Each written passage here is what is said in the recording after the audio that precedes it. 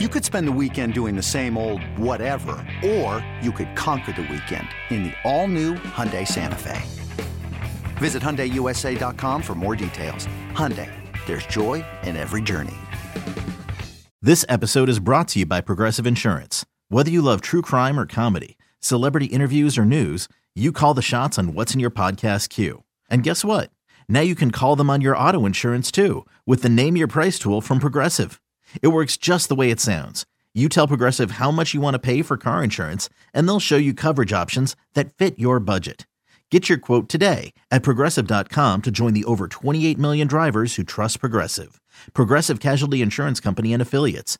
Price and coverage match limited by state law. When you need mealtime inspiration, it's worth shopping Kroger, where you'll find over 30,000 mouth-watering choices that excite your inner foodie. And no matter what tasty choice you make, you'll enjoy our everyday low prices, plus extra ways to save, like digital coupons worth over $600 each week. You can also save up to $1 off per gallon at the pump with fuel points. More savings and more inspiring flavors make shopping Kroger worth it every time. Kroger, fresh for everyone. Fuel restrictions apply. We've got our take cannons loaded and ready. Absolutely dominant on deep routes. Absolutely dominant on short routes. The boys are back, baby. Excellent separation against man coverage. This is Reception, the show. Yo, what's cracking, everybody? James Coe, Matt Harmon here with you. You're listening to Reception, the show. I'm based out here in LA, as everyone knows, Matt. But even out there. But hey, listen. The days are getting shorter, my friend, and today we're breaking out the jumpers, as they say, across the pond. But yeah, man, the days are getting shorter. The weather's getting a little bit colder here. It feels like football weather, baby. It feels like football weather. Yeah, this is my first fall, like real fall in a while, because I'm back here on the East Coast. Sure. Obviously, there's no real seasons out there in LA. No, there are not. Nope. There sort of kind of is. I mean, you're talking about. But you become a big baby too when you live out there, right? Like you're like, ooh, totally. 71 degrees, better put that sweatshirt on. But no, yeah, the day I hate how short the days get, man. I mean, it's like 4:50, not as we're recording this, but like, it gets like 4:55, like 5 o'clock here. And like, I gotta bust out the extra lights, for the show, like that we did on Monday when we tape at like 5 p.m. Eastern. I gotta bust out that, like I went to the grocery store after we taped the show. It's like 6:30 at night and it's pitch black, pitch freaking black. And it's just like, well, I get why people talk about seasonal depression when I'm like driving down the road, to the grocery store. It's like, God, it's like 6:30. It feels like it's midnight. This is awful. I know. And then we do this daylight saving stuff and it just makes no sense. All right. Anyways, enough about the weather. I feel like we're two old men talking about the weather here, but that's okay. I want to start the show off. First of all, we're going to get to a lot of rookies today. Today's all about the rookies. Okay. But before we get to that, we do have to talk about a veteran on the Buffalo Bills by the name of Stefon Diggs. Yo, Matt, what is going on here, man? Like, listen, normally when this stuff happens, the saga stuff, the drama stuff, we don't touch on it too often because usually it doesn't mean anything, but it just seems like a consistent, theme, a consistent story, a consistent drumbeat with Stefon Diggs and like an seemingly increasingly fractured relationship with his quarterback in Josh Allen. Look, after they lose to the Broncos, his freaking brother who's on IR, he's not even playing, yo. He's not even playing. Trayvon Diggs out here tweeting out, caping up for his brother, telling everybody that Stefon's got to get out of there, posting stats before and after for Josh Allen before his bro got there. Said Josh Allen didn't start going off till bro got there. Like, yo, what is going on? This very much has like the OBJ's dad doing cut-ups type of feel right now in Buffalo, man. It's very eye-rolling, and it's just like, come on, man, what is happening out here? Yeah, and I mean, is anything going to come of it right now? No, because obviously trade deadline's passed. Trade deadline's passed. Like it obviously speaks to some consternation in the building. And we knew that there was something going on in the offseason, right? When Diggs missed minicamp, or did he not miss? And then Sean McDermott kind of stepped in it when he talked about it. A lot of the I don't think there's any fracture in the relationship person to person between Josh Allen and Stefon Diggs. Like, I think those guys are really tight. They're boys. I've talked to both these guys. I know both these guys a little bit. Like, I think that the person to person relationship is solid. And I don't think that, and I think Stefon Diggs knows that his brother is right, that Josh Allen didn't start popping off necessarily until Stefon Diggs got there. In terms of like, Josh Allen is an elite non-Patrick Mahomes top tier quarterback in the NFL before Steph Diggs got there. Now, he did take a step forward, I think, in his second season in the league when with John Daboll. Brown and Cole Beasley got there, and Daboll, the whole thing. Like, these guys had already started to make some progress. Diggs took it over the top. But I also think that Steph Diggs knows that Josh Allen helped take Steph Diggs over the top from a national perspective. Exactly. You know, I mean, I don't see Trayvon Diggs posting Stefon Diggs' numbers before and after Josh Allen. You know what I'm saying? No. Go ahead and post those numbers too, right? Like, come on, bro. Like, what's happening out here? Right. And the reason that he got himself out of Minnesota and got to Buffalo is he was tired of playing with Kirk Cousins at the time, and I don't even know if it was a Kirk Cousins thing. It was more of a playing in Mike Zimmer's boomer ball, run heavy offense, sort of thing. So there's just that there's obviously that dynamic there too. And I think Diggs knows that. You know, there was a video, I always come back to this one. It was from Thanksgiving last year against the Lions where, these two guys start to say about how thankful they are and like breaking up in tears a little bit because of I remember Diggs says like, I'm thankful for you, man. Like, more than you know type of thing. Like these guys, I think, know that they helped elevate each other. I think Diggs's frustration does come back to, like not getting the ball enough in certain situations. And I realize that we're talking about like a guy who's heavily targeted in Stefon Diggs. It's not the raw target totals. It's like when they go away from Diggs and start to try to get it, again, in certain situations, all right, Diggs is double covered. We're going to go away from him here. Like, there's a single high situation. I'm going to fling the ball on like a clear out route to Gabe Davis, even though I probably shouldn't, or whatever. I think that it was the source of the frustration. That was what I think Ben Volen reported was the source of the frustration coming out of the playoffs last year and into this regular season. Obviously, Ken Dorsey, the offensive play caller and coordinator, has been relieved of his duties after Monday Night Football, which, look, the timing of it obviously is a total scapegoat thing. It wasn't as if Ken Dorsey is responsible for the 12 men on the field or the back-to-back zero blitz calls. Not that I don't have as much of a problem with the calls as the defensive play calls as much as everybody else does, but that's a topic for another day. And it wasn't as if Ken Dorsey sitting there calling the Gabe Davis drops the ball to a Broncos interception play or the James Cook fumble play. Like, some of it is just execution, but I think it's just all a reflection right now, James, of where the Bills find themselves, which is just like, it was supposed to be better than this. They were ever since the 13-second thing, it feels like this team has been operating with the weight of the world. Yeah. That's why. And I don't think Diggs is a guy who's making it any better by being this way. I don't think the pressure on the team, they've not responded well to that pressure. And now they find themselves potentially on the outside looking in this year. And Sean McDermott has fired both of his coordinators in the last few months. Not a good sign. When you're not a good sign at all. And by the way, I've said this before and I'll say it again. Sean McDermott's supposed to be the defensive guy. Okay. His team has not played good defense when he doesn't have like a freaking all-pro at every level, at every position. Okay. Right. So I'm just saying, like, when you're the defensive guy and your team doesn't play good defense and also they collapse in critical spots. Yep. That's on you. That's on you. You know what I'm saying? Like, so I don't know, man. That's not a good look overall. Have you seen a difference in usage for Stefon Diggs? Again, you talk about them going away from him in critical spots. And as a matter of fact, against Denver, it really made no sense, right? Like 5 targets here for Stefon Diggs in this most recent week number 10. 7 targets there, which is fine, but it's not like, you'd like to see more than 7 targets in a loss to Cincinnati as well, right? So I'm not saying it's like perfectly correlated. Listen, against New England, he saw 12 targets, only brought home 6 of them, right? But again, you'd like to see him a little bit more heavily involved, considering the depth of receivers that they have, outside of Stefon Diggs. Yeah, in hindsight, you actually look back on the Broncos defense, which had been improving coming out of their bye week. The 70-point disaster was one thing, but they had steadily started to trickle in some better defensive performances. They have a lockdown number one corner in Patrick Surtain, who had given up some plays to start the year, but like every corner is going to give up plays. But like still overall, he's a great lockdown man-to-man cover corner.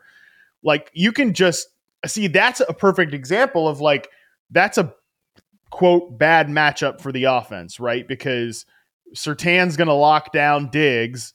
But then, like, you've, as the play caller and the play designer, and like, I know every NFL analyst is bent over backwards to be like, well, look at the Bills' EPA per play, look at the Bills' EPA, and success rate, and all these metrics are really good. Like, why would they fire their offensive coordinator? Well, number one, you don't do this without like Josh Allen having some frustrations, or other players having some level of frustration with the way the offense has been designed and called, and et cetera, et cetera. So that's just beside the point there. But that's a perfect example of what I'm talking about. It was like, okay, well now that is on you as the play caller and the play designer to do something about that in game. I think the Jaguars are really struggling with this with Calvin Ridley right now. We're like, we can't get the ball to Calvin Ridley because he's lined up as like the ISO X receiver, and like he's not getting perfect separation over there. It's like, well, okay, do something about that, right? Like do something about the fact that teams are taking away Stefon Diggs, and like besides like, all right, well, we'll just go to Gabe Davis, because like this is my biggest issue with Buffalo right now. It's like, look at this team on offense. Defense, whole separate discussion. Look at the team on offense right now and tell me that like Brandon Beane hasn't galaxy brained himself into building a weird offense. And like, it's okay. Gabe Davis, he's had these moments. Well, he's had these moments, but he's not a consistent number two. You drafted a guy in the 5th round. Okay. All right. We want a pass catching running back so bad. Well, we didn't get JD McKissick. Well, we have to draft James Cook, and then we have to we have to trade for Nyheim Hines in the middle of last season. It's like, why don't you just draft a receiver? Well, all right, we gotta get a tight end that's basically a wide receiver. So we're gonna get Dalton Kincaid. Well, that's funny. Why don't you just get a wide receiver? Like, you don't have to have the. Josh Allen was really, really good when he had Stefon Diggs and he had Cole Beasley and he had John Brown, and then you could sprinkle in Gabe Davis. It's like, well, that's a really good receiver room because you have a high quality slot who is a proven veteran in Cole Beasley. You have a great field stretcher and a full field separator in John Brown. You have an elite number one receiver in Steph Diggs. And then you can sprinkle in Gabe Davis. But it's like, that's when you just had 4 really good receivers, not like a tight end who's a receiver and a running back who can catch passes. Like, geez, just how about a normal offense? How about a normal offense? I love it. Hey, when I look at the percentage of routes that he runs between 2021 and 2020, 2021 Brian Dable seasons versus last year when we first saw Ken Dorsey, it just seems as if Diggs is running, at least through the charting, that he's running fewer of these intermediate area routes, right? We saw his dig and curl route percentages go down. We've seen his, maybe his, and even a little bit over the top. It's either checkdowns or long balls, it seems like, for Stefon Diggs. And really, I think where this guy thrives and is one of the best receivers in the game is in that intermediate area of the field. And I think Brian Dable got that. I don't know if Ken Dorsey gets that. It seems as if, and I'll be really interested to see what the 2023 numbers end up looking like. But it just seems as if the play designs are calling for either Diggs to be really close to the line of scrimmage or trying to beat a man over the top. And they're really not utilizing his skill set as an absolute killer in the intermediate and middle areas of the field. Yeah. And look, the reality is Josh Allen's got to play well too, got to play a little bit better. I mean, I think he's played very well this year. It's just the turnovers. You can't really just yada the turnovers though. Right. Those are bad. They're backbreakers. Yeah, right. Because it puts you in a hole. I do think teams know that, if you line up in like cover one or man coverage, like Josh is going to Stefon every time, like, because, you know, he's a single coverage. He can run over the top there, or he can come back on that hitch route or a comeback. And like, nobody's better than Josh Allen and Stefon Diggs really in those situations. Right. Now, if you go too high, you play zones, you know, you spread this thing out a little bit more. That's when I think you can start to rattle Josh Allen a little bit. I mean, a great example is the Jets always seem to have, who they're playing this week, the Jets always seem to have Josh Allen in a brain pretzel, because they do something this is exactly what we're talking about. They do something to change the picture, bracket, you know, cover 2 on Diggs' side. All right, you could look there and he's not perfectly open. He's like NFL open, but he's not like wide ass open. Clock speeds up. That's when you know you can get Josh Allen kind of on tilt a little bit on the field, and then he's going to throw, you know, an out-breaking route to Deontay Hardy with 2 guys over him, you know, in a zone coverage situation like he did against the Broncos on Monday night. Like, right. There's a lot of issues compounding itself, and I think as the offensive coordinator and the play designer, your job is to find a way around that, is to sort of massage those issues out. Right. That has not happened under Ken Dorsey. I think that is probably why we're in this spot right now, even if I agree that he is obviously a scapegoat in this situation. And overall, the offense is good. But, like, overall, the offense is always going to be good when you have Josh Allen and Stefon Diggs. It's just the small details. And I think that's where Buffalo is falling apart, is on the small details. And some of that's on the players, some of that's on the design, and some of that I think is just straight up the pressure that this team is under right now from a just where they are at this point. I don't know what Joe Brady's going to do for him. I mean, I kind of thought Joe Brady was a scapegoat in Carolina under Matt Rule. Totally. I think he's done some good things at times, but I'm not sure he's just going to come in here and fix everything either. I'm actually excited about it because I think he'll give it a fresh look. Look, it's too late in the season to revamp the playbook. You know, you just can't do that, right? So, but it's all about when you call the plays, what plays are you emphasizing in practice, you know, because the playbooks are going to be pretty extensive, right? So I will be interested to see what Joe Brady is able to do from a play calling standpoint and what they emphasize in practice. I always feel like, and I say this all the time, man, but like what makes the great coaches great is a little bit of the in-game adjustment stuff, but like how well are they organized during practice, man? So like, can Joe Brady do this during their practice time where they focus on the right things and get these guys' minds right in terms of a play calling aspect? And again, a scouting aspect as well. Like, can you beat what the defensive coordinator on the other sideline is trying to do? We're going to find out with Joe Brady, but I'm excited at least to see it because I don't think, and I think this has been truly proven, is that Dorsey didn't have that. I just don't think Dorsey had the answers to when the defensive coordinator, there was no counterpunch. Where's the counterpunch that we saw with Brian Daboll? Brian Daboll was the master of counterpunches. I don't think we've seen that here with Ken Dorsey. So anyways, by the way, should be noted, Josh Allen, he's the cover boy for Madden 24. I'm just saying. Madden curse is alive and well. Let's talk about so many different ways. Selling a little or a lot? Shopify helps you do your thing, however you cha-ching. Shopify is the global commerce platform that helps you sell at every stage of your business. From the launch your online shop stage, to the first real-life store stage, all the way to the did we just hit 1 million orders stage. Shopify's here to help you grow. Whether you're selling scented soap or offering outdoor outfits, Shopify helps you sell everywhere. From their all-in-one e-commerce platform to their in-person POS system, wherever and whatever you're selling, Shopify's got you covered. Shopify helps you turn browsers into buyers with the internet's best converting checkout. 15% better on average compared to other leading commerce platforms. And sell more with less effort thanks to Shopify Magic, your AI-powered all-star. Shopify powers 10% of all e-commerce in the US. And Shopify is the global force behind Allbirds, Rothy's, and Brooklinen, and millions of other entrepreneurs of every size across 175 countries. Plus, Shopify's award-winning 24/7 help is there to support your success every step of the way. Because businesses that grow with Shopify. Sign up for a $1 per month trial period at shopify.com/Odyssey Podcast, all lowercase. Go to shopify.com/Odyssey Podcast now to grow your business, no matter what stage you're in. Shopify.com/Odyssey Podcast.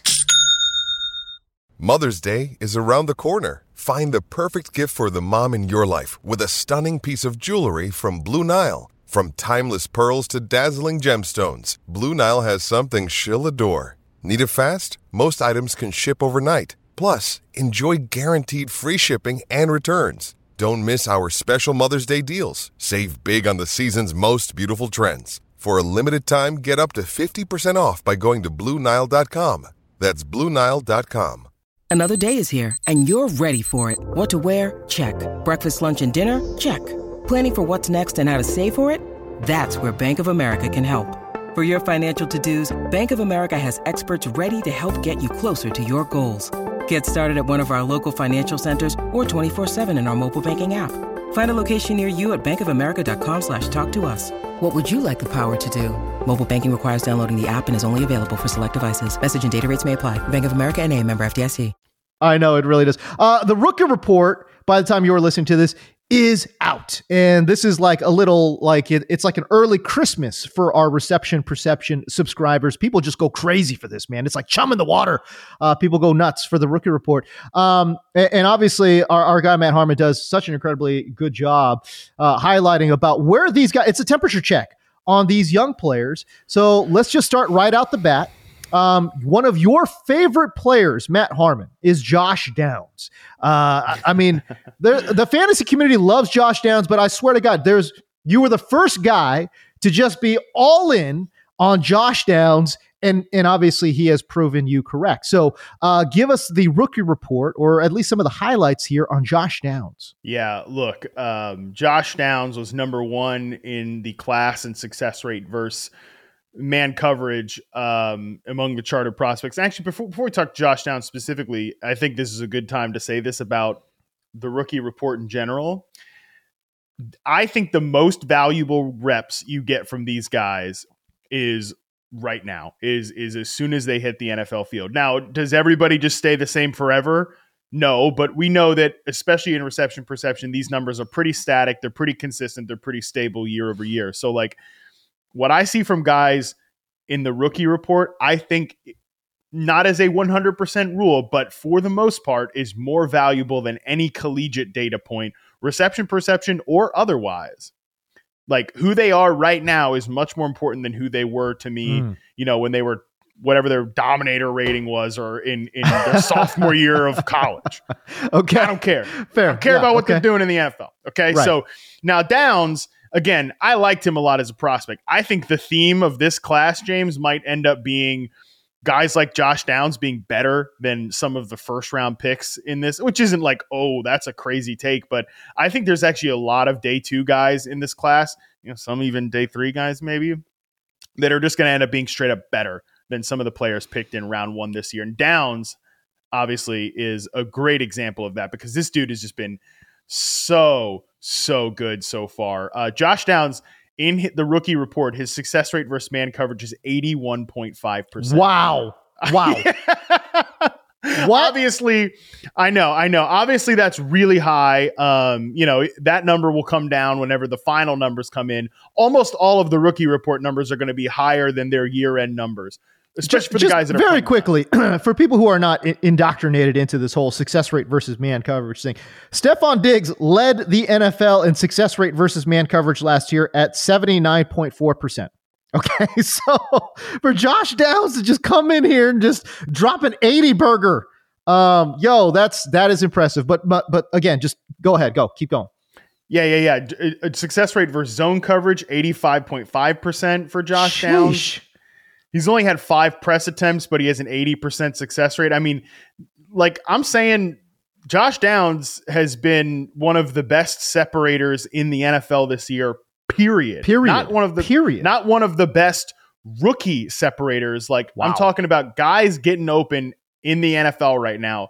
He's up there. I mean, AJ Brown in the in-season charting data, 80% success rate versus man. Like that's where Josh Downs is. 80% success rate versus press for AJ Brown. That's where Josh Downs is. Jamar Chase, 81% success rate versus zone. Devontae Smith, 81% success rate versus zone. Chris Olave, 81% success rate versus zone. Josh Downs is up there, man. I mean, he really is, I think, a slam dunk draft pick by Chris Ballard. Just a perfect fit for this offense. Like, he's been so good. He's been great. I posted one of the clips on Twitter of him making to the sideline difficult catch out of his frame, which we know was in Josh Downs' bag as a collegiate player. I can't believe this guy went in the 3rd round behind some of the names that were taken ahead of him. I mean, just absolutely outrageous stuff. I had him in the same tier as some of the guys that went in the 1st round this year because that was where I thought he belonged. I thought he was a great prospect. He's been that guy so far in the NFL. And man, the Colts, it's a shame that we're not getting Anthony Richardson with them this year, but there's just so much positivity that I could talk about with that team right now. You talk about Josh Downs pairing there with Michael Pittman. And by the way, I know Alex Pierce has been pushed down the pecking order to number 3, but that's fine. I think it's, again, as a vertical X receiver who is, can he doesn't see a lot of targets because Gardner Minshew, but that's okay. As you mentioned, with Anthony Richardson, set to come back next year, I do wonder what this offense will look like, man. Although, man, it should be noted too, Anthony Richardson has had a very long history with injuries, man. And the way that he just is so physical out there, running around too, it's just, I don't know. I'm worried. I really am. I'm worried about the Colts and their quarterback situation, dude.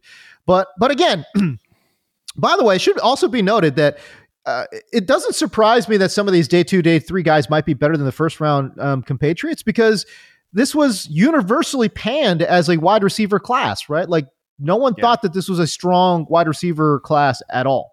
The fact that we had so many go in the 1st round is more an indication of where the league is going offensively versus, I think, like the talent level of some of these guys. And I'm sure it's, as you'll highlight, some of these dudes are good players anyways. But Josh Downs, man, look, you're wondering how he fell into the 3rd round. There's a bunch of James Coes running around as GMs. That's why. Okay. Sizes. Yes.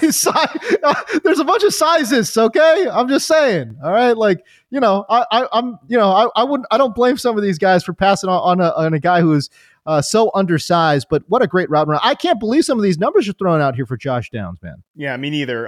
He doesn't really get open on like 9 routes and stuff like that, but just in terms of the routes he gets open on, curls, flats, comebacks, outs, corners, digs, slants. Like, he's really there from like a short and intermediate perspective. He's open on all of these routes. He's an incredible separator. And I mean, Michael Pittman, I think is right now the most underrated receiver in the NFL. Like, I think he belongs in that category. I know I'm sure I say all the time, like, this guy's the most underrated receiver in the NFL all the time, because there's a lot of guys I think are pretty underrated. But truly, if you had to say, like, gun to head, who is the most underrated player, like, that almost everybody underrates, not straw men that Matt Harmon sees on Twitter, like, truly is underrated league wide.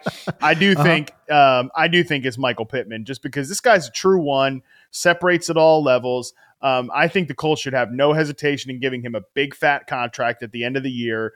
Don't let him get the free agency, right? Because, like, if T. Higgins is on the market and whoever doesn't get T. Higgins is going to pay out the nose for Michael Pittman, because like they'll be looking for that. But, like, he's a big receiver who is a huge catch radius guy, but really is more of a separator too. So I think him and Downs are like a great tandem. Again, I'm with you on the Anthony Richardson. Like, he's got to stay healthy and everything, but you have a guy in Alec Pierce who's mostly running wind sprints and stretching the defense out. He's not going to get a ton of targets doing that. It's like, that's because he's not close to as good of a separator as Pittman or Josh Downs. So I love this tandem though for Indianapolis going forward, as long as they can get Pittman under contract and Richardson can be good to go. Yeah, good stuff there. Okay, so we're gassing up Josh Downs here. A guy who came out the gates on fire, looked great early, but has cooled a little bit here more in recent weeks. I'm talking about Baltimore wide receiver rookie in Zay Flowers. What did you find there?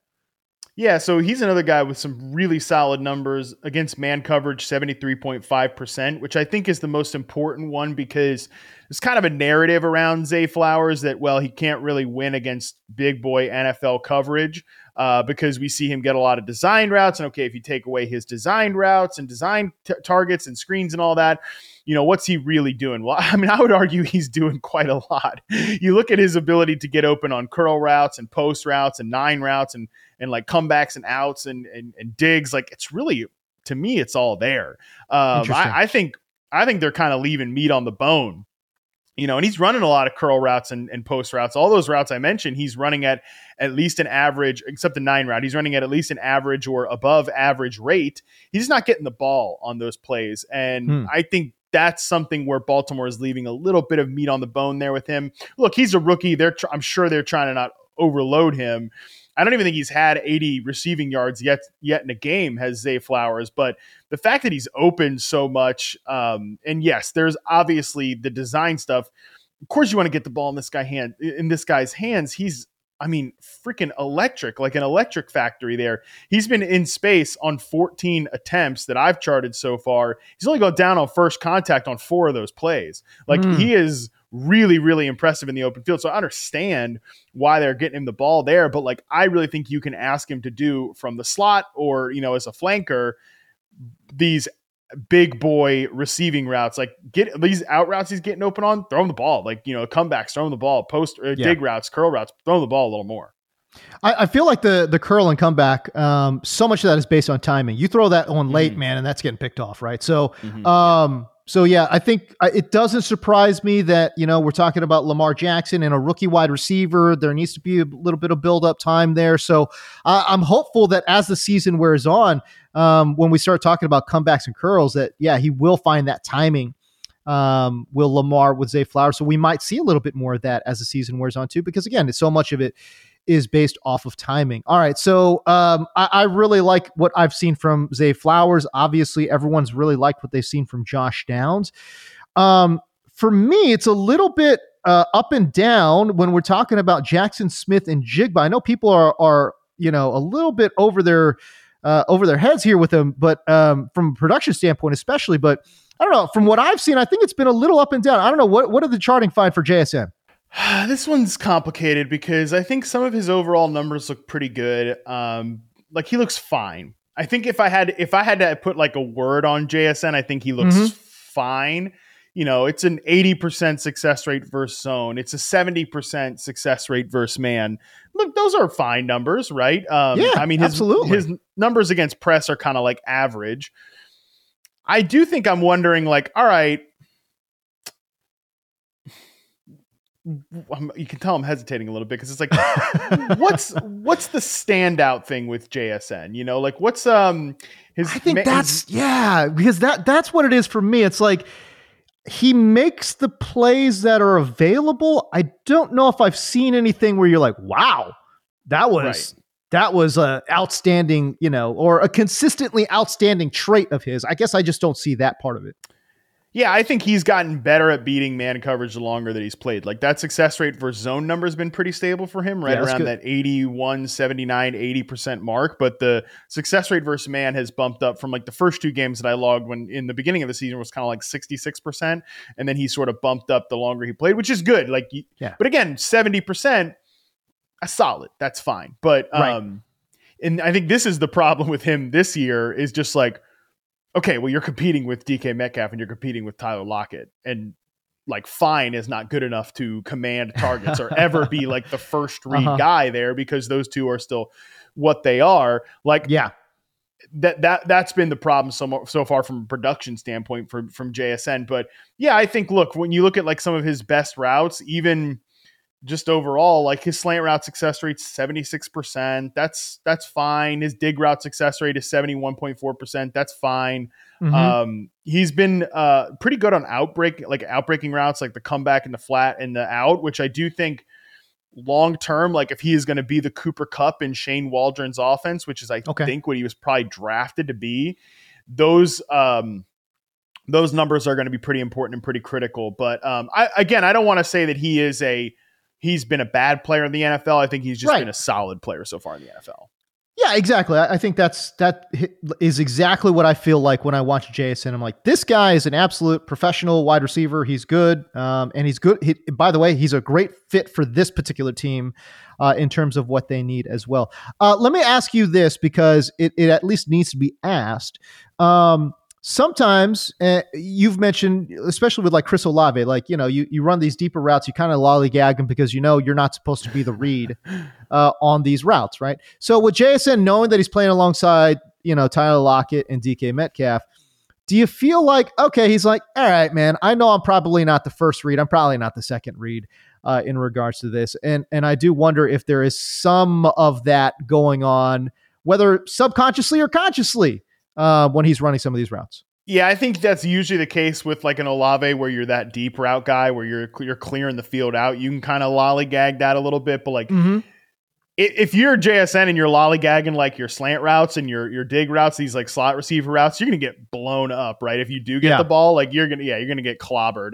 So I don't know that you can. I mean, look, I'm not JSN, right? I couldn't answer that question necessarily, but the only thing I would say is just like the thing I would adjust expectations on, and I didn't have these expectations of JSN because like if you look at my stacked prospect rankings, I have him graded really highly, but I didn't have him as a tier 1 receiver prospect, and I had Garrett Wilson and Chris Olave as like tier 1 receiver prospects, top 10 worthy guys, ready-made stars. JSN to me was more in that like clear first rounder, the Jamison Williams, Rashad Bateman, Jahan Dotson, Jalen Waddle. Waddle obviously went higher than that, but I think he went in the right range of the draft. It just like talk about like, all right, these numbers are fine for JSN. They were not like this for, Garrett Wilson and Chris Olave. If you remember last year's rookie report, those guys were like blowing it out the water before they, through the roof, like blowing it out the water before we even really, really saw the best of those guys. So I just think JSN's going to be a good player, but I kind of question whether he's still going to be like, I didn't have him graded in that superstar tier, so I don't know if he's necessarily going to be that player, but I think he'll be a very good player a long time for the Seattle Seahawks. All right, so that's JSN, plays a lot out of the slot there. A Green Bay rookie in Jaden Reed, also primarily a slot player there for the Cheeseheads there in Green Bay. But this is a player where I am very much intrigued. The more I watch Jaden Reed play, the more I like him. The more I watch Jaden Reed, and even like I mentioned, Dontavian Wicks, who will be in the rookie report, maybe not on the release date, but on Friday at least, I'm going to get some stuff in there on him. But like the more I watch of Dontavian Wicks and the more I watch of Jaden Reed, the more I want to see Jaden Reed, and the less I want to see of Christian Watson, who we talked about on Monday's episode. Right. Dude, I think Reed is a really good player. I wouldn't say he's been perfect so far this year, but 78.7% or 78.6% success rate versus man, 77.8% success rate versus zone. Obviously, the zone number is more important because he plays in the slot, and that's solid. It's not great, but it's solid in terms of success rate versus zone. But that man coverage number is what leads me to believe like there's a lot of meat on this bone for Jaden Reed and who he can become in this Packers offense, man. I really think this is a guy that they can get more out of. And, you've seen it a little bit. Like, this is, I think, the most impressive number for Jaden Reed. 19% of his routes that I've charted have been a post route. His 73.7% success rate versus coverage on post routes. The ability to get open on deep down the field routes. 87.5% success rate on dig routes, these big overs. And, you watch Jordan Love against the Steelers in his last game. And obviously I charted that game for Jaden Reed. So it was just fresh on the brain. I think Jordan Love actually played pretty well in that Steelers game. I think he totally did. Absolutely. Obviously 2 picks, both on targets for Christian Watson, of course. Christian Watson Jordan Love's thrown 10 picks this year. 5 of them, according to Pro Football Focus, have been on targets to Christian Watson. And Christian Watson hasn't even played a full season. That's crazy, man. He's been banged up. Yeah, unbelievable. Anyways, but you saw Jordan Love uncork some like downfield big boy routes to Jaden Reed. And I'm hoping that we see more of that because like, I think Love has the talent from just an arm talent perspective and like an ability to push the ball downfield. And like, I think Jaden Reed, because he's mostly playing in the slot and, wide receiver sizism is going to get typecasted as this like little pop gun threat in their offense. But this is a guy that can really, really work down the field. And we know he was number 1 outside of JSN, who didn't have a lot of press attempts. So I kind of throw that out there. Like he was really basically number 1 in terms of success rate versus press among the prospects in terms of the ability to beat press coverage. So, and he's only seen 4 press attempts so far, Jaden Reed in the rookie report, and he's won every single one of them. Like I want to see Jaden Reed utilized more. I want to see Jaden Reed utilized in different ways. I like a lot of what I've seen so far. So Jaden Reed, a below average athlete, if we're being 100% honest here, right? So 5'11", 185. He ran a 4.45 40, which is fine, but given his size, that's not great. 33.5-inch vertical, again, for his size, not very good. 10-1 broad jump, again, for his size, not good. So we're talking about a guy who is, I would say, he meets the threshold for an NFL athlete, but certainly he's not a great NFL athlete. So when you're talking about a guy breaking down man coverage like this, Matt, can you just talk again and really kind of focus in on he has to be doing this with technique because he's not doing it with athleticism, man. You know, it's funny too. The Packers allegedly have these like wide receiver thresholds. They're very big on like size and athleticism and stuff like that. Yeah. Which is why they end up with a Christian Watson, why they end up with a Romeo Doubs, like a bigger player. Even Dontavian Wicks, who I mentioned, he's a big guy. And then there's old Jaden Reed at 185, 187 pounds. Although after he was drafted, he was like, no, I bulked up to 190. Like I'm 190 plus now or whatever. Yeah. Okay. Probably the Packers were like, you got to say that so that our thresholds. But the thresholds. No, yeah. But I think Jaden Reed's a really good technician. I think he has made some rookie mistakes this year, which is where that success rate versus zone number is a little bit more down. And that can be rookie mistakes. That can be learning on the fly of like, I'm not exactly where Jordan Love wants me to be on this play. I'm not running the route at the perfect depth. So I'm running my dig route into a safety, or I'm running, my curl route. I'm not sitting down. That's actually the best example would probably be like his curls and his out routes have been like, maybe not at the perfect depth. He's not exactly where he needs to be. He runs himself into his zone. But like when you're just asking this guy to go against man coverage and like, deceive a corner, right? Or sell that vertical route before coming on a dig route or working on a slant. Like that's really where he's shown, I think, some pretty good athleticism, but also like veteran level savvy in against man coverage. So that would be interesting to see him work more on the outside. But yeah, I would say even in college, he was a really strong technician that really showed the potential. I think I said this a lot about him as a prospect. He's like just a few tweaks away from being a really, really good player. And now after 4-game sample here in the NFL, I feel like he's just a few tweaks away from being a really, really good player. Should be noted that Jaden Reed plays about 75% of his snaps in the slot, 25% out wide. And the production there follows. About 75% of his receiving yards have come while lined up as an inside wide receiver. It should be noted, though, that two of his 4 touchdown catches did come while he was lined up out wide. So he can get the job done as a flanker as well. So just again, little notes here that point the pointing north here for Jaden Reed. Again, I'm with you, man. Like I said, when I started this little Jaden Reed thing, the more I watch him, I'm just like, this guy can play football, man. Yeah, this guy can play football. And he's an absolute benefit to any team that has him. And the Packers, I think, are lucky right now that they've got a separator because, as you mentioned, there's a complete lack of receivers there that can separate from man coverage, especially when we're talking about Romeo Doubs and Christian Watson. Okay. I will say Jaden Reed, not good in contested situations so far in the NFL. That has been whether you look at like fantasy points data charting, my charting, PFF's charting, like, and that's also there with Christian Watson too, where Christian Watson's one of the worst in contested situations so far this year. Yep. Jaden Reed is up there too. Like again, that is the sort of thing where maybe if he tweaks that a little bit, similar to college. I had the same college note about him that if he gets a little better on those contested catches, and we're talking about a guy who could be like a Terry McLaurin or one of those type of players, not just like a slot guy. But yeah, that's been an issue for Jordan Love, regardless of who he throws to this year. Like his guys are definitely making it a little harder on him. Christian Watson, as we noted in our last episode, has the lowest EPA when targeted in tight windows. The lowest of all wide receivers when targeted in tight windows. So no, he is our guy Christian Watson not making plays in coverage for sure. Okay, I want to talk a little bit about this rookie in Carolina, Jonathan Mingo. I haven't seen a ton of him. What have you kind of seen from your charting perspective in regards to Mingo? Oh my God, the Panthers. Jeez. Did you see today? Wow. Did you see today that Frank Reich, I think actually as we were recording this, Frank Reich said he's going to take the play calling duties back. Yeah. Oh my Frank, God. I think Frank Reich knows his seat is hot. He's already? I think so, man. I think if they don't, Yo, listen, David Tepper's got a bunch of money. He's fine paying out another fired coach contract, even though he just gave Matt Rule like more money than God a couple of years ago.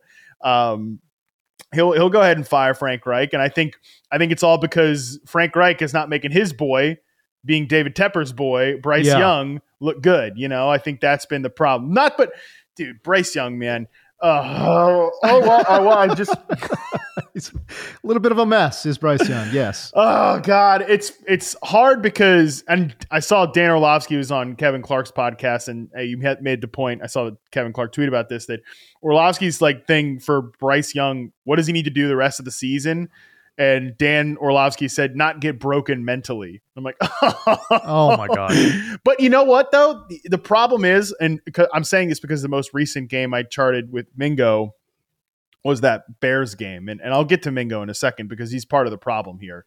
But it's like Bryce Young just doesn't even he's just turning down so many downfield throws now, even when they're not always there. They're not perfectly wide open, but yeah, he's Bryce Young, take the high in the high-low concept challenge, please. And I think that's the thing where Orlovsky's point comes in there is I think Bryce Young's getting to a point where he's just not going to rip it downfield because he just doesn't trust what's there. And these bad habits are already getting put into his game 10 weeks into his rookie season. That's why I think we could be looking at, even if it's not totally Frank Reich's fault, and I don't think Frank Reich really wanted Bryce Young to begin with.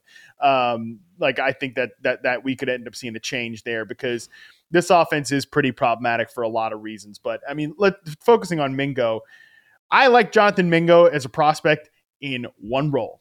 I said this so many times, he needed to be in an Amon-Ra St. Brown, big slot receiver role. The problem is, James, they have Adam Thielen playing that position. Mm-hmm. So you have two receivers there and playing it pretty well. Well, he's playing it fine. He's producing a lot because he's a veteran and that he's fine. I really want to be clear about that. Adam Thielen is fine. But Adam Thielen is not playing poorly enough for Jonathan Mingo to take his position because they have Mingo playing as an outside flanker. He's been off the line of scrimmage on 68.6% of his sample snaps. He's been at right wide receiver 43.9%, left wide receiver 23.5%. So he's only been in the slot on 25% of his sample snaps here for me in reception perception. And the success rates are not good. 59.4% success rate versus man, 73% success rate versus zone. Both those are pretty not good. Yeah, that's bad, man. That's not good. So he can't. I just don't think Mingo is at a point right now where he can play outside on this, over 60% of his snaps like this. I just don't think he is there as a player. And then, don't even get me started about their X receivers. Good Lord, they're getting literally nothing from DJ Chark and literally nothing from Terrace Marshall. That guy, Michael Strawn or whatever. Yeah. He comes in there for the first big play anybody's given them from the X receiver spot. Totally. Carrier from the Colts. So Mingo, pretty discouraging numbers so far. And he's definitely a guy that can win contested catches, but Bryce Young doesn't really give these guys chances in contested situations. So it's all bad right now in the Panthers, and Mingo included. I'm curious to see what they end up doing with Mingo, with Thielen, and basically just trying to figure out what they want to try to get done here because, man, you go 1.1, you pass on CJ Stroud, you go take Bryce Young. How? You don't have that many. Basically, what I'm saying is you don't have that many moves left. It's there's only so many things you can do here.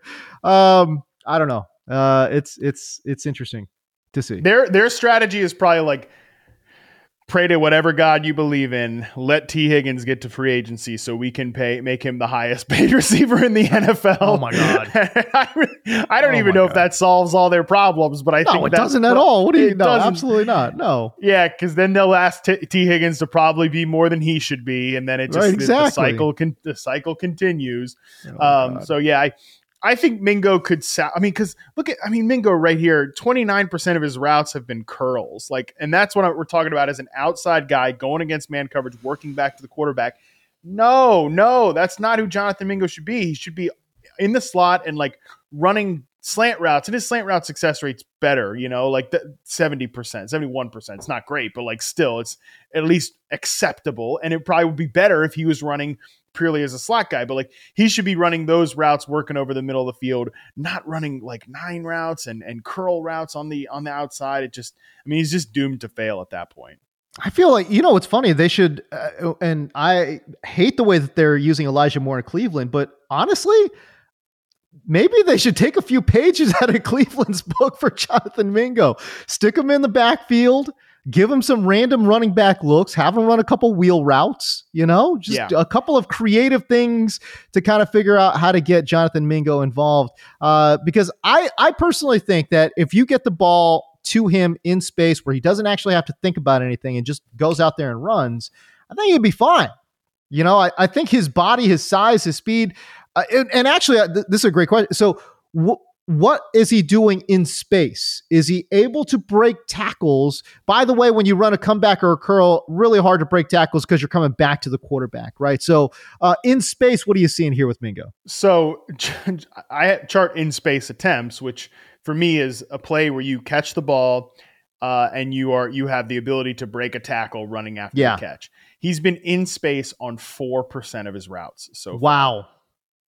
I would love to tell you what he's doing here, and he's broken a single tackle on 3 of those, and he's brought down a first contact on 4 of those. So like 7 plays so far. That's not a really wide sample. 4% of his routes. Yeah. I don't know what to tell you there because my response to you, if you didn't ask me specifically, was going to be I can't think of one play off the top of my head where like Mingo's running, and there are those plays are available. He just doesn't get the ball necessarily because it's only like 3 plays a game. Mm-hmm. Like where he's running a slant or a crossing route underneath the coverage on like, the middle of the field, and like they just don't throw him the ball, or like they're designed. Adam Thielen catches so many screen plays in this offense. It's like, okay, I get what Adam Thielen has been doing for you, but like, what the F do you think Adam Thielen is going to do with that screen? Okay. He's Adam Thielen. He's 32 years old. Like he's probably going to get tackled. Right. Like, let's see what Mingo can do there. Cause I agree with you. Like they need to build his confidence up, all that type of stuff. And look, again, Mingo is playing in a role right now that I didn't think he would be successful in the NFL.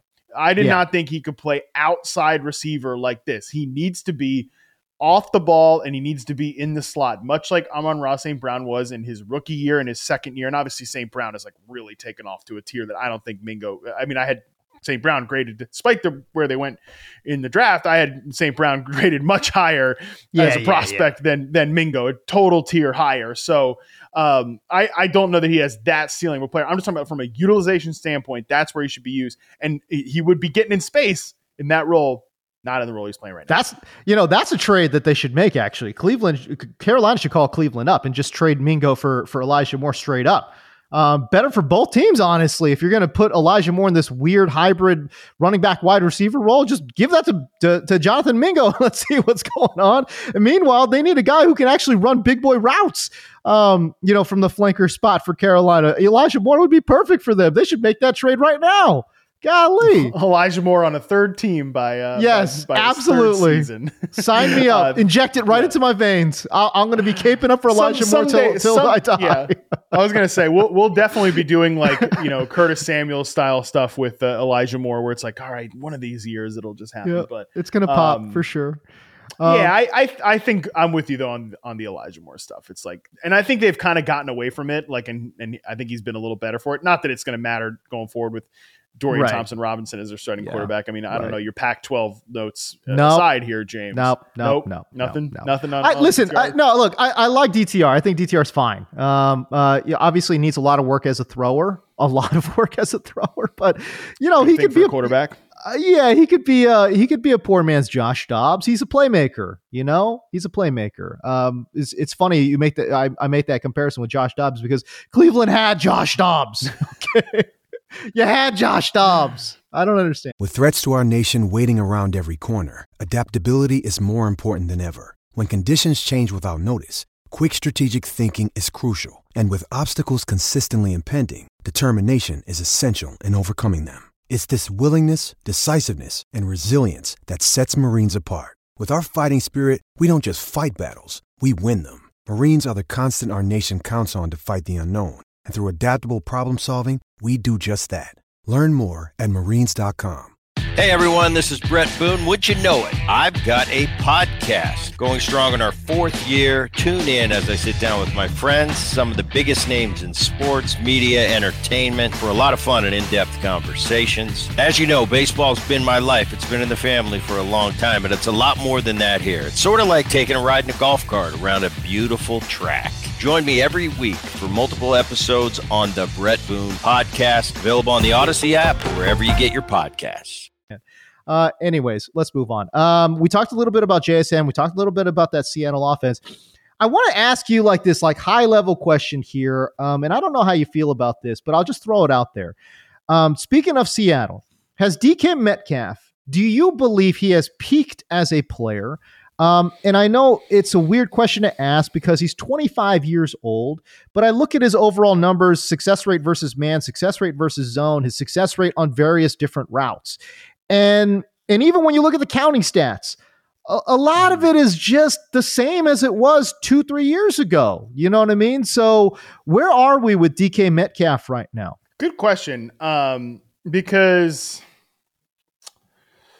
I definitely think you could say that he's peaked as like we do this sometimes with young players where like, all right, he went from here to here to here. And like, just there's going to be a consistent linear progression. And I think for DK, he went later in the draft than he should have. That was stupid. Right. He was underrated coming into the NFL as a route runner, as an ability, a guy who could beat man coverage and press coverage and work on slants and crossing routes and downfield like 9 routes and post routes. Like, you know, kind of who Alec Pierce actually is. That's who people thought DK Metcalf was going to be, which was stupid. So when he was better than that, I think then there's like, okay, he's one of the best receivers in the NFL. I think DK is a legit one. I think he's a really good player. But if he, you know, and we had him kind of in the second tier of receivers, definitely a superstar, but not like, I don't think he makes the jump like we're seeing CeeDee Lamb make the jump from superstar. Like for CeeDee Lamb, I think great example. He's gone from legit one to superstar to right now. I think if I had to sit here and rank receivers today, I'd put him in the elite group, CeeDee Lamb. Yeah. I think DK gets stuck in that superstar group, not the elite group, which I mean, dude, that's not bad, right? But like, no, yeah, exactly. I think, yeah, I could see him being kind of stuck right there in the like, he's the 17th to 10th, depending on who you ask and what time of month. He's the 17th to 10th best receiver in the NFL, if that makes sense. Yeah, listen, dude, I don't mean this as any disrespect. I think DK Metcalf is a hell of a football player. I'm looking for that jump. I don't feel like he's made that jump yet. And we thought that we would see it in that third year, especially because his second year, he has, 1,300 yards. He's got 10 touchdowns. And you're like, man, look at the size of this guy. Look at the speed of this guy. Yo, is he improving on his routes? My guy, DK Metcalf could go for 15 and 15. And then he takes a step back. Right. And then again, in 2022, again, 90 catches, 1048 through the air, 6 touchdowns, a 64% catch rate. Those are all fine numbers. Those aren't superstar numbers, And then again, you look at the success rate versus man coverage, success rate versus zone coverage, success rate on the nines, the curls, any of the in-breaking type of stuff. It's all relatively static from that breakout season that he had his second year. So again, I love that you bring up CeeDee Lamb because I thought CeeDee Lamb, there was a lot of potential there. Right. And you say to yourself, man, this guy can really run some routes, but they have to figure out utilization. Where is he going to line up? Where does he line up? Where can he be the most effective? Right. And this is the year that they finally figured it out, or he figured it out, or whatever. I don't know. Something happened where he's just making that leap now where you're like, yo, this guy's taken over games. Right. And I just felt like we haven't seen that with DK Metcalf. And again, we're getting a little on in years now. And so I just asked that question, wondering, will we ever see him make that leap into superstar status? Well, for one, I think when we're talking about elite tier receivers, like I think if you're going to be an elite tier receiver, you have to be able to play multiple spots. Like you have to be able to thrive at multiple receiver spots. Like we're talking about with CeeDee Lamb. Like he's always been able to play all three spots. Like you want to line Devontae Adams up in the slot, he's going to kill you in the slot. You want to line him up at X, he's going to kill you at X. You know, it's same with Tyreek, same with, definitely AJ Brown, Steph Diggs, all these guys. I think DK has gotten to a point where it's like, well, he can really only play X, and I sometimes think that, look, I'm not saying DK Metcalf is Gabe Davis. And like, if anybody ever did, you should throw them in the river. But okay, so I'm not saying that. Okay. But like, that's the bucket of receivers that he's in. And he is at like the very top of that axis of the like non-elite X receivers in the NFL. He is right there. I would probably say you take out the elite receivers in the league. Maybe him and Terry McLaurin, I think, are right there at the top, like non-elite receivers, but like the best X's in the NFL. It's probably those two guys. Now with Terry, I think he can line up at multiple spots. I think DK can't really be a slot player because he's just not twitched up like that. And I don't think he could really be like an off-ball flanker necessarily. But one of the weird things with him too is that we've actually seen him be really bad on, not really bad, but inconsistent on 50-50 balls of late. I look at his reception perception data, 2019 and 2020, 81.3% contested catch rate, both those first 2 years. Then in 2021, 66.7%, 2022, 69.6%. Those are average numbers.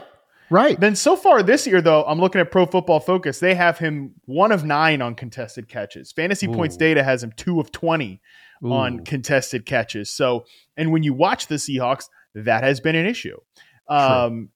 I don't know if that's always the player's fault. I think a lot of times, and this bears out too in the stats and the targets per route run, when the Seahawks get cover 1, like targets per route run, they are going to DK Metcalf. We talked about this a few episodes ago when like typically you go to your number 1 X in that position because you're going to get single high.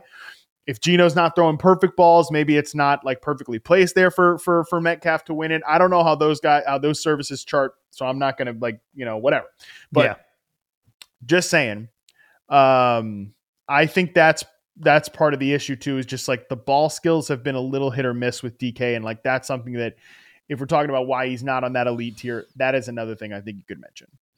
You bring up the AJ Brown comparisons, and obviously I think this year is the year where everyone's like, okay, yeah, he's that dude. He's a bad man.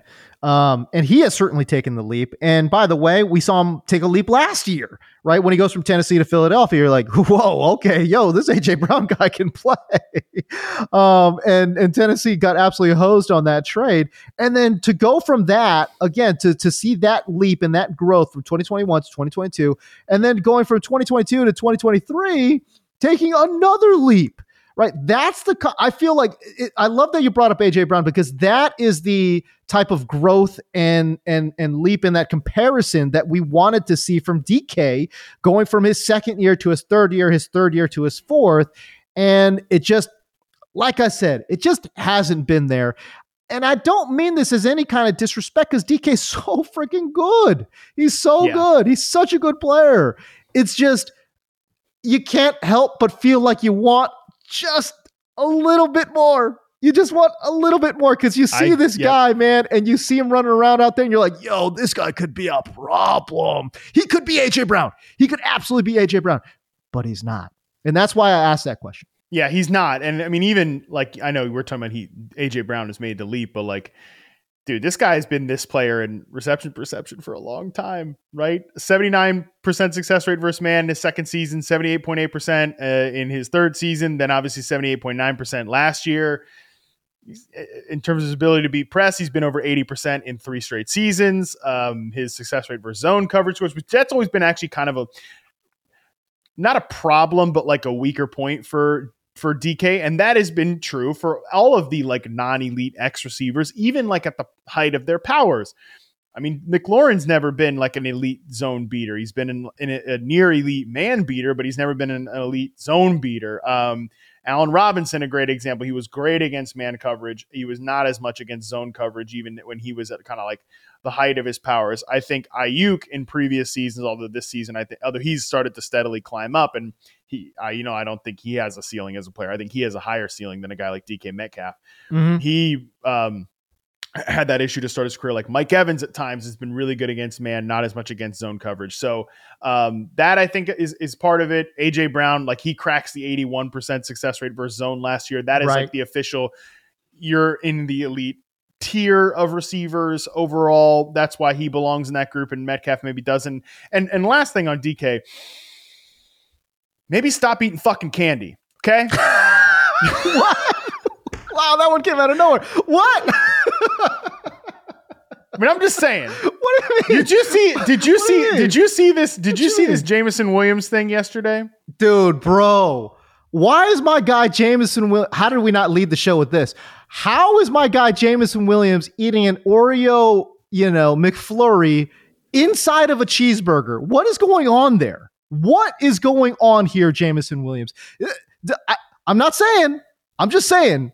If you don't end up being something in the NFL, I know we're gonna look at this and say the warning signs were there. The warning signs were there. Yeah, our guy Zach Miller, by the way, I think went out and did this. Which, like, Zach, you're lucky. I needed your help with the rookie report this week, because otherwise you would have just been fired for doing this type of nonsense. But I had a lot of people reply to me like, oh, well, DK Metcalf eats 3 bags of candy, a day. And remember, did you see the thing about DK's diet, right? He said that his diet is literally he eats 1 meal a day, he drinks a cup of coffee, and then he eats 3 bags of candy. That's what he does. Wow. And he said that I think on Kevin Garnett's podcast in the off season. Wow. KG certified. So this is literally the quote from an article I'm reading right now from DK. I'm just going to take you through yesterday. So yesterday I woke up, worked out again. I came home and showered. I'm hungry, run to Starbucks, get a quick coffee. That's going to hold me till 4 or 5 o'clock. This is going to hold me for like 4 hours. Around 4:30, order some candy and water. Got the Skittles gummies. Then I got this Lifesavers Creations. I don't even know what these things are. They are the same size bag. So I just mix them, get the gummy, get the candy, get the water, eat that. That's going to hold me till like 8 o'clock. I'm having dinner at 8, 9, and then I eat dinner. I go to sleep. I'm a candy eater.